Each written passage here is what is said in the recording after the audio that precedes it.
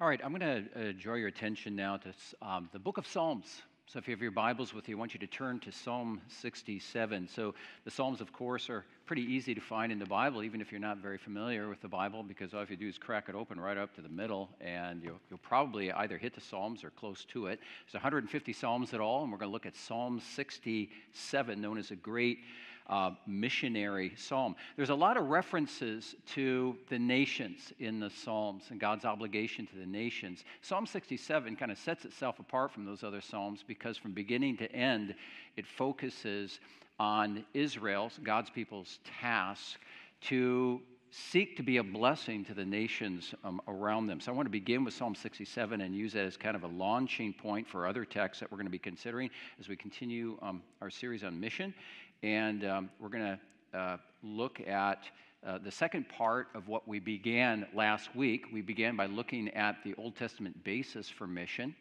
And we're going to finish that out this morning. Then we're going to look at the New Testament and consider some practical matters after that regarding the whole matter of mission evangelism. I want to say one quick thing before we read Psalm 67. It was noted by Fritz prior to the service, and then he mentioned it in the prayer regarding this in-house meeting that we had over the last couple days as leaders. And it was rather interesting. We talked about so many things, but one emphasis, at least in my mind, that kept coming up is the delicate balance that we need to have as kind of a beginning church, because we're relatively new yet, the delicate balance between taking care of the sheep, which we I forget the word that was used when it was described, but we had, the word wasn't disagreements. I don't think we really had disagreements, but there were times of intense conversation about, are we doing the work that God's called us to do?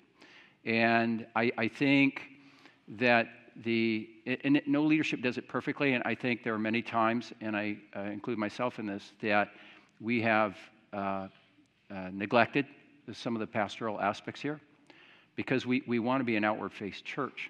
On the other hand, it's very easy to fall into just taking care of our own, caring for our own needs, and then we lose sight of those outside. And so I want to remind you of this from the Gospel of John, chapter 10, where, of course, there's only one person who maintained a perfect balance in anything, right? It's Jesus. So in John chapter 10, Jesus talks about the sheep, and he talks about knowing the sheep, naming the sheep, calling them by name, caring for the sheep. And then Jesus goes on also to say in John 10:16, but he says, I have other sheep too that are not presently of this fold, and I must bring them in also, and they will listen to my voice. So then we will be one flock with one shepherd. And I thought it's a beautiful reminder to us that, again, only Jesus provides the perfect balance between taking care of his own sheep, but knowing that there's other sheep that need to be called and brought in as well. So that's behind this whole part on mission, to remind us of our mission, but at the same time remembering to care for one another. And may the Lord give us that kind of balance. So anyway, Psalm 67, I want to draw your attention to this now. To the choir master with stringed instruments, a psalm, a song. May God be gracious to us. Now remember, this is the nation of Israel speaking to God. May God be gracious to us and bless us and make his face shine upon us, that your way may be known on the earth and your saving power among the nations. Now notice what comes from their heart. Their heart is directed to the nations. Let the peoples praise you, O God. Let all the peoples praise you. Let the nations be glad and sing for joy, for you judge the peoples with equity and guide the nations upon the earth. Let the peoples praise you, O God. Let all the peoples praise you. The earth has yielded its increase. God, our God, shall bless us. God shall bless us. Let all the ends of the earth fear him. So, when you pay close attention to this psalm, we could summarize it in this way. It's very simple. Israel is reaching out to the heart of God and say, Lord, as your people, we need your blessing. Lord, bless us. But it doesn't end there, okay? Because God's people have always been a so that people. So the psalmist says, Lord, bless us so that in receiving your blessing, we might be a blessing to the peoples, to the nations, so that in the nations being blessed, Lord, the nations might go on to be a blessing to you by doing ultimately, O Lord, what you have created the nations to do but presently aren't doing, and that is to bless your name, to worship you, to magnify you, to glorify you. Lord, bless us so that we may be a blessing to them, so that they may bless you. As if Israel's saying, because after all, Lord, you've taught us that you have chosen us as a people and you have covenanted with us, that is, you've entered into a formal bond of friendship and love with us, so that we then may be a blessing to those around us. Not so that we can just kind of revel and think, oh, isn't this great? The Lord has chosen us and the Lord has covenanted with us. That is such a wonderful thing. Well, it is. But Lord, may you privilege us with your blessing so that we may be a blessing to others. Those two are always tied together, their identity and their purpose. And by the way, that's the same thing with you and me. The identity and the calling of God's people in the Old Covenant in the New Testament is identical to what we have today. There's no difference. And why do I say that? Because when you look at the first epistle of Peter, Peter actually employs Old Testament language that links Old Testament with New Testament, Israel with what the Bible calls you and me in the book of Galatians, the new Israel. Would you put on the first quote there from 1 Peter 2? I want you to take a look at this. Here we find our identity and purpose. You are a chosen race. The Lord is speaking to us now as a new Israel. You are a chosen race, a royal priesthood, a holy nation, a people for God's own possession. We're so that people. So that you may declare the excellencies of him who called you out of darkness and into his marvelous light. Okay, you see those two things? Identity and purpose. What's our identity? From the Bible, it says that we are a chosen race. We're chosen by God. We are, as we saw last week, and I explained it, so I'm not going to do it now, we're a royal priesthood. That is, we stand between God and the nations. We are not just a holy race and a royal priesthood, but we are a holy people. We are a holy nation. That is, we are set apart to the Lord as a contrast people, as a light to the nations. And we are a people for God's own possession. So that's our identity. So this is our identity, and God has given us this identity. Why? So that with our mouths and with our lives, we may declare the excellencies of him who called us out of darkness and into his marvelous light. Identity and purpose, identical to Old Covenant Israel, to Old Testament Israel. Okay? In fact, going back to Israel, because this second sermon is on the Old Testament Israel. Did you know, with our identity and purpose, you may find this kind of interesting. I don't know if you know this.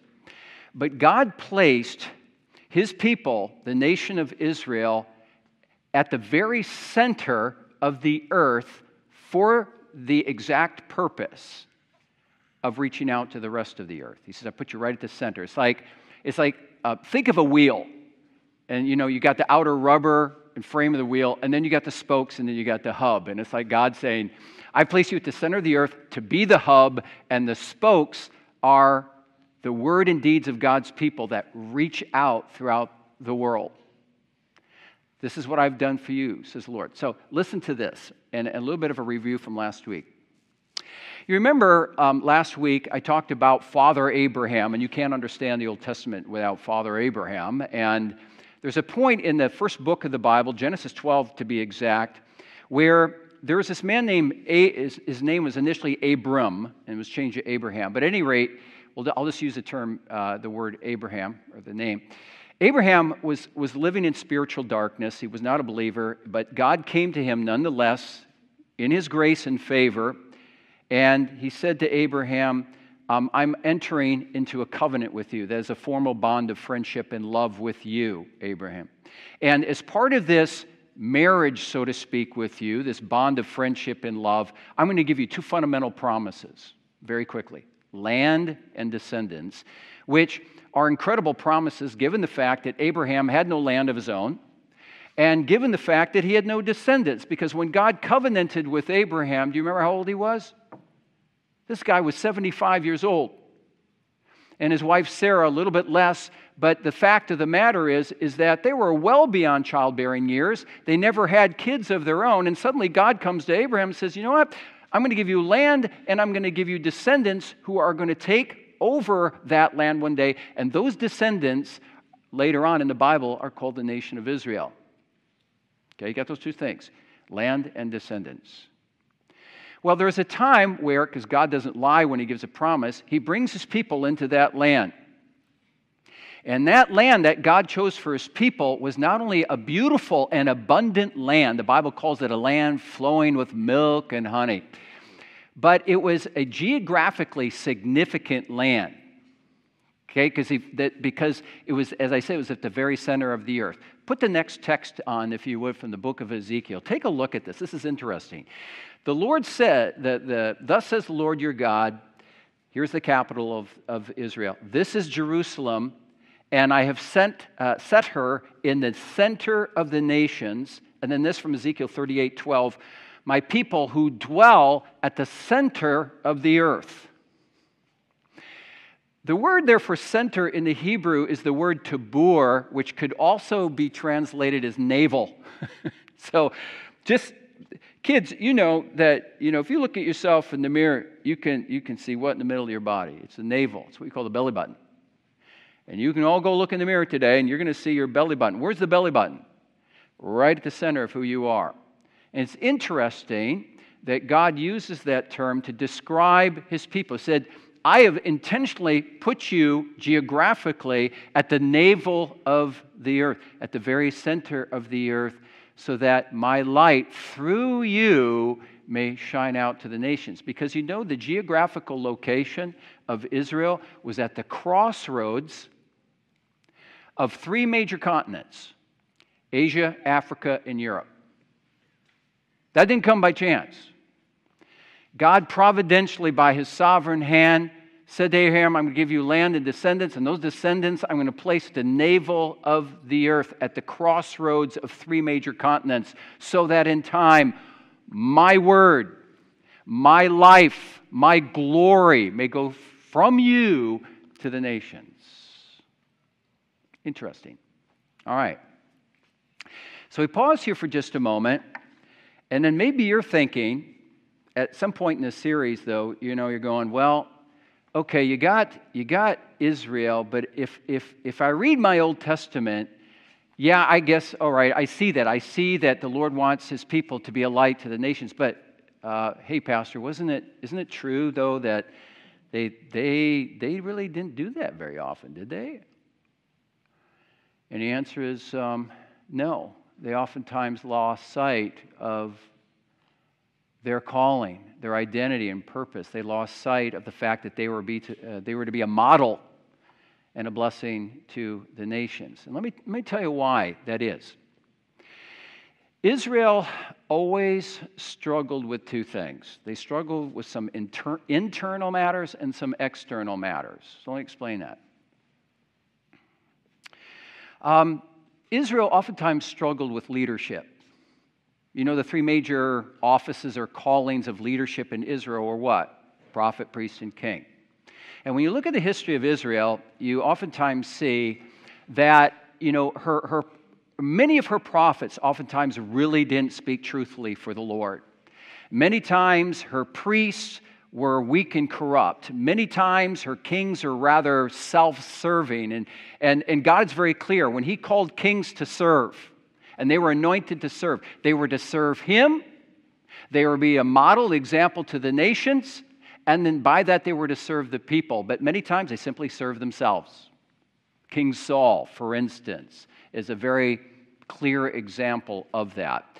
So you have weak leadership, and even today we see in a lot of institutions, not just the church, but especially church, when you have weak leaders, then you're going to have, over time, you're going to have weak people. You're going to have weak followers, and that's exactly what we find in Israel. So you got weak leaders, and eventually, because the people were not given a spiritual foundation from their leaders, then what happened over time is that they themselves became very spiritually weak, and they fell into practices that, rather than being a light to the nations, they adopted the immorality of the nations around them. So they fell into idolatry.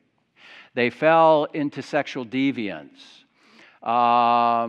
They fell into, at times, because of their immorality and infighting, they experienced civil war. There's just many difficulties that the people faced. And basically what they did, and the term that the Bible uses is covenant breaking. God covenanted with Abraham, and he says, I call you to faith and obedience. And then Abraham's descendants said over time, we're not interested in that. And they broke covenant with God. And instead of moving in this direction, they moved in that direction. And perhaps the end of the book of Judges puts it best in terms of a description of the people of God. Do you remember that? It says, and everybody did what was right in their own eyes. Not in God's eyes, but in their eyes. Internal difficulties, external difficulties, because if their own immorality wasn't enough, you had satanic schemes, and you had demonic powers at play to undo the people of God. Because Satan and demonic powers, the last thing they want to happen is from Israel, the Messiah to come in the world, and from Israel, that they would be a blessing and a light to the nations so that the nations would be brought to God. Satan doesn't want that. The demons don't want that. And if that's not enough, another external force were the nations themselves. If you read the Old Testament, what do you find? Constantly, the nations peppering Israel. We don't want the light. And so what they're seeking to do through Satan and his schemes is trying to destroy Israel. You know what's going on today in Israel, right? Now, we can't link modern-day Israel directly with Old Testament Israel. There are many major differences here, so we have to be careful of that. But one thing that is very similar is that the land of Israel today, with all of what's going on with the war in Gaza and that, Israel many times is taking a hit for various things. Doesn't mean that Israel is acting always appropriately, and we could get into a big discussion on that. But here's my main point, is you have nations all around the world who are speaking against and are opposed to all of what's happening there in Gaza, and it is a very complicated situation. The only reason I bring that out is because that is a reflection also in a way, of, more broadly speaking, what was going on in Israel in the Old Testament. So you have these nations that are pitted against Israel. And you read about nations and tribes. So if you know your Old Testament, you remember, the Amalekites, that's right. And then you have the Edomites, and then you have the Canaanites, and then you have the Philistines, and you have the Jebusites, and the Girgashites, and the Hittites, and all these different ites, these tribes, and nations like Babylon, and Assyria, and Persia, and Rome, and all of this, right? All like this regarding Israel. So here's my point.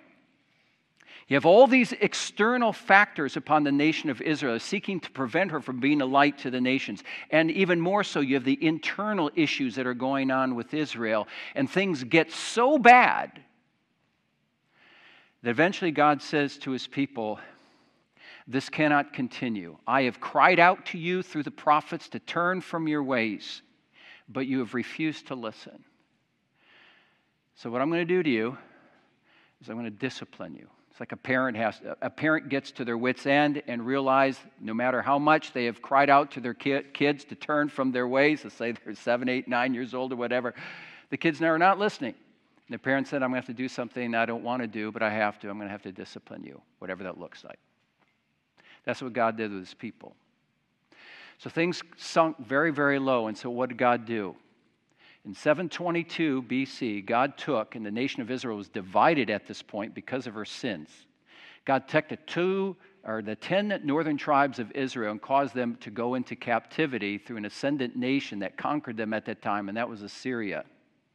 And God gave 150 years for the 2 southern tribes of Judah to learn from that and turn to the Lord. But they didn't, and so God caused them to go into captivity, not to Assyria, but to a nation at that time that took over Assyria, and that was Babylon. 70 years, man, 70 years, they were in Babylon under great struggle, enslaved, and all of that. And it got so bad that God's people cried out to the Lord. You can read Psalm 137 on it. They cried out to the Lord, and they basically said this in the form of a question. No, actually, in the book of Isaiah, it's a statement. They say, the Lord has forgotten us. The Lord has forsaken us. Like, that's the end of the road for us. In fact, put on Isaiah. Would you put on the next slide there? Isaiah 49. Listen to that. But Zion said, the Lord has forsaken me, and the Lord has forgotten me. And then here's the response of the Lord. Can a woman forget her nursing child and have no compassion on the son of her womb? Even these may forget, but I will not forget you. Behold. And these are really beautiful words in the Bible. They are words that are engraved in my brother's grave back in the state of Iowa. Behold, because my grandfather preached on this sermon one time. Behold, and my brother remembered it. Behold, I have engraved you in the palms of my hands. It doesn't say, I've penciled you in, and then your hand gets sweaty and it's gone. No, he says, I've inscribed it. I've engraved it. That's permanent. You're my people. You're still my people. And the people are thinking, oh, this is the end of the road. Lord, he's abandoned us. No. The Lord says, I've kept you. Now, why did God say that? Okay, it gets back to mission. Why did he say that? Is it just because, well, deep down his people weren't all that bad after all? Was it because, the God we serve is just a loving and a big-hearted God? He's not going to remain mad forever. Do you know why God said, I'm not going to let you go? All through this series, always remember these words, the promise. The promise, the promise, the promise. The promise that God gave in the Garden of Eden, that he's going to send a deliverer into the world so that good will triumph over evil, but also the promise he gave to Abraham and his descendants that he would not let them go, but indeed they would always be a blessing to the nations. Even if God preserves just a few, God says still, I'm not going to destroy you entirely. You deserve it, but I'm not going to do it because of the sake of the promise. So, how does the Old Testament end? It ends with God opening a door for Israel to return to their homeland. Right? You know the history, right? Toward the end of the Babylonian captivity, God says, I'm just going to make you there. I'm going to have you there for 70 years. And then, you remember there was a Persian king. Persia had taken over Babylon. It was King Cyrus. And God worked it in the heart of King Cyrus to say to the people of Judah, says, you can now go home. Go home. And you would think that the people of Israel would jump up and down and go, yes, no more Babylonian captivity. We're going home. Everybody pack your bags. Well, a number of them said, yes, we do have to go home, but that's like a 1,000-mile journey, and over time, Babylon had given them some freedoms within the land. So do you remember how many of our ancestors of the people of Judah heeded God's word to go home? 1/10 of the population. 50,000 people, approximately. 1/10. That's not a lot. So only 1/10 of the people decided to be faithful to their identity and purpose. But it was enough. They went back to their homeland, and it is from there that God promised that, you know what, once I situate you in your land, you're going to continue to have internal, external struggles, but I'm going to keep my promise. And then God makes these promises from the Word of God. And then the last section there, if you would, in those. Two texts from Isaiah and then Zechariah. Look at this. This is the promise of the Lord. For it will come to pass in the latter days that the mountain of the house of the Lord will be established as the highest of the mountains, and all the nations shall flow to it, and many peoples will come and say, come, let us go up to the mountain of the Lord and to the house of Jacob, so that he may teach us his ways and that we may walk in his paths. Then the next one from Zechariah. Many peoples and strong nations will come and seek the Lord of hosts in Jerusalem and entreat the favor of the Lord. In those days, 10 men from the nations of every language will take hold of the robe of a Jew and say, "Let us go with you, for we have heard that God is with you." God preserves these groups of oftentimes ungrateful people, and just people keep getting into trouble. And God says, but no, I'm going to keep you and I'm going to use you. And in time, those nations are going to be drawn to you. It's like all through the Bible, it's not just in the New Testament with Jesus, but all through the Bible from beginning to end, you have this God. I don't know if you've really realized this, but God has always had his sights set on his people. But beyond that, God has always been an outward-faced God. Always. Always. So, 3 things I want to leave you with this morning. 3 takeaways. Number 1, God is a promise-keeping God. Period. When God makes a promise, God never breaks it. Does it mean he always fulfills his promise right away and in the time and the manner in which we would like, but he always keeps his promise. And, that not only refers to God's promise regarding his people's blessing to the nations, but that those promises also go out for us personally. And we need to remember that, right? So, to give examples, God's promises are yes and amen to you in Jesus Christ when you get the diagnosis of cancer, when you don't know if you're going to live or die, honestly. Those promises go out to you, which are yes and amen in Jesus Christ when you lose that job and you don't know when you're going to get another one. Those promises of God are yes and amen to you in Jesus Christ when you lose your income and you know how you're going to pay the bills. Those the promises of God are yes and amen to you when your son or your daughter in those teen years or those 20s or 30s, they skip town, so to speak, and they leave behind the spiritual heritage they have, and they start to live the ways of the world, and you don't know if that son or daughter is ever going to return to the Lord. Those promises are yes and amen to you when as Fritz prayed in his congregational prayer about those who, especially during the winter months, things get dark and the clouds are low and it's very easy to get the blues or even clinical depression, and you don't know if those clouds are ever going to dissipate because sometimes it never feels that they are, and go on and on and on with that. God says every time in prayer, or you just draw near to me and you cry out to me, and you commit yourself to me, you're my child, and I've chosen you, I've covenanted with you, and I'm not going to let you go. Because I have a purpose for you. God had a purpose for his people as a whole, and God has a purpose for us as individuals. God is a promise-keeping God, number 1. Number 2, God has always been a missionary God from the very beginning, and he calls us to be a missionary people. You got too many Christians today that when that pastor preaches on mission or people start talking about mission and care groups, they always think of Jesus' great commission before he ascends into heaven: go make disciples of all nations. You got to get that out of your head. That is a great commission, but it's merely the continuation of a mission that God had already started in the Garden of Eden.